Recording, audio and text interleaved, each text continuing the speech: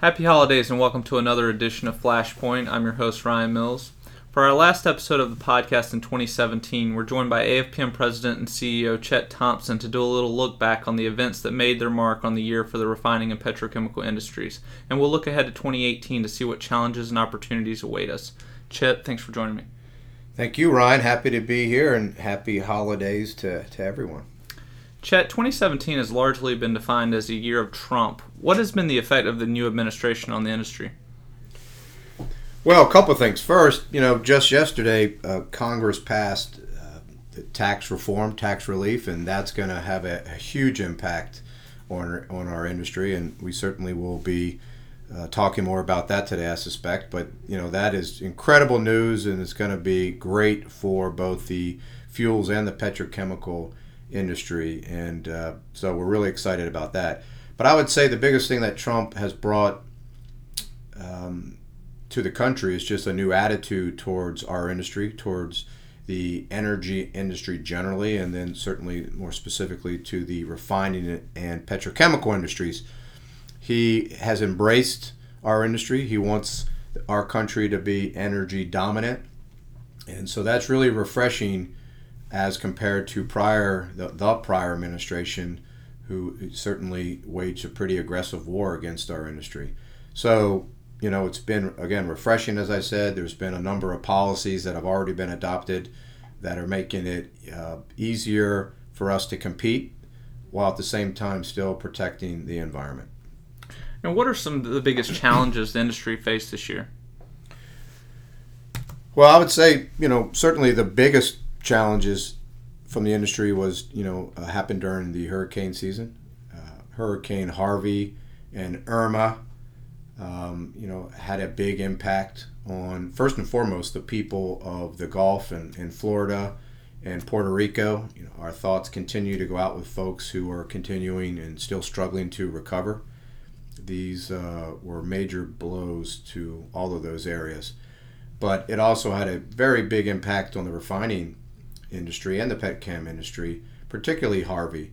At one point during Harvey, we had 25% of the U.S. refining capacity was down. We had 24 refineries in the Gulf Coast that were largely knocked offline. We had about 80% of the Gulf Coast petrochemical industry was down. So pretty substantial stuff. The great news of that, however, was the fact that it showed how resilient we are. We were able to bounce back fairly quickly. Within weeks, most of our refining capacity had returned, and shortly thereafter, most of our petchem returned. So what we saw from that is that we were up for the challenge. A lot of preparation, a lot of hard work, incredible performance by our workforce. We had folks that rode out the storms, helped out their facilities, helped out their communities. The level of give back from our industry to Houston and the folks of Florida and Puerto Rico has been really dramatic, and really been impressed by it all. So again, it showed that we're resilient and we bounced back, but certainly it was a challenge when it was happening. And it's been a big year legislatively. What have been some key issues that the industry has faced? Well, as I alluded to earlier, certainly the biggest legislative victory that we had this year was tax reform. That is a victory for all U.S. manufacturing. It's something that our members worked on very extensively. There was engagement from the top right on down to the GR staffs of our companies did a great job. It was, a lot of folks thought this was never going to happen, and it did. And so we had, the corporate rate has now been reduced, gone from 35% to 21%.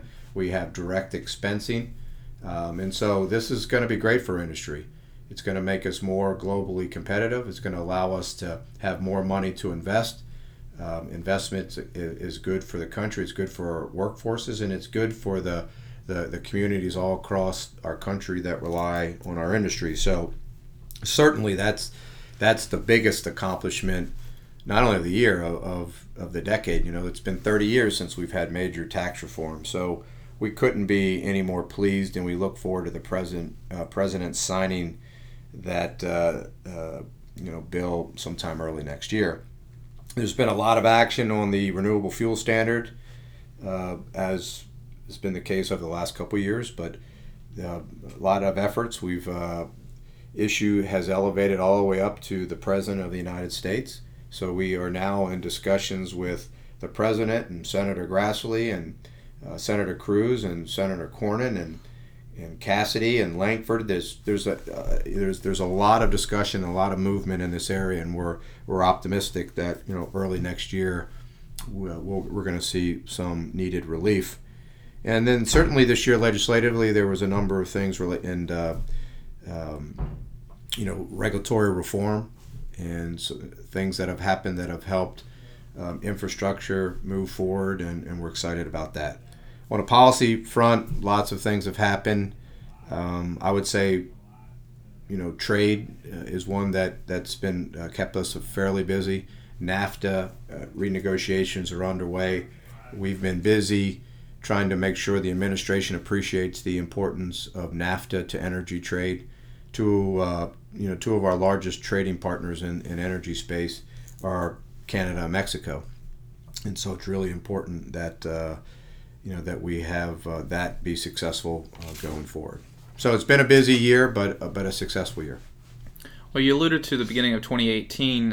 What can we expect from a policy perspective, and what are AFPM's priority items, both on the federal and state level? Well, we're going to bask in the glory of tax reform for about a week, and then we'll come back next year and start getting after it. And we certainly have a number of things that are going to be front burner issues. I've already alluded to NAFTA. NAFTA negotiations are going to continue into the spring, and we're going to be very engaged in that. RFS reform, as I alluded to, there are ongoing discussions right now, and I suspect that will be very busy in the first quarter of next year. Infrastructure, the president talked about tax relief and also infrastructure, and so we'll be turning our attention there to continue to grow as a country and as an industry. We need infrastructure in this country. We need roads. We need ways to move our products out. We need to make sure we have the infrastructure to get our feedstock to our facilities, and so there's a lot there, and we'll be turning our attention to that along with Congress. And we continue to fight for CAFE reform. We believe much room for improvement there, and we have been working with Congress and EPA and DOT and the autos to find a path forward with CAFE reform. On the state front, there's a number of issues that we've been working on. Over the last year, we've really tried to beef up our state engagement. We're more involved all across the country. We're particularly involved in some areas that have the potential for a greater precedential effect. We've been involved in the Northeast as it relates to tax subsidies for electric vehicles. We have nothing against electric vehicles. We just think that everyone should compete on a level playing field.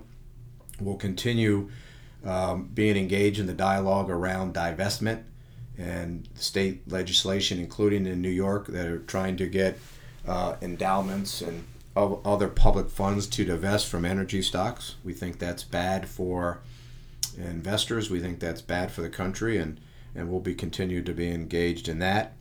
And out west, we are certainly monitoring some of the state provisions that deal with low carbon fuels and are dealing with a carbon tax, and we'll be sure to be making sure that consumers and voters are educated about the pros and cons of all of these issues. Great.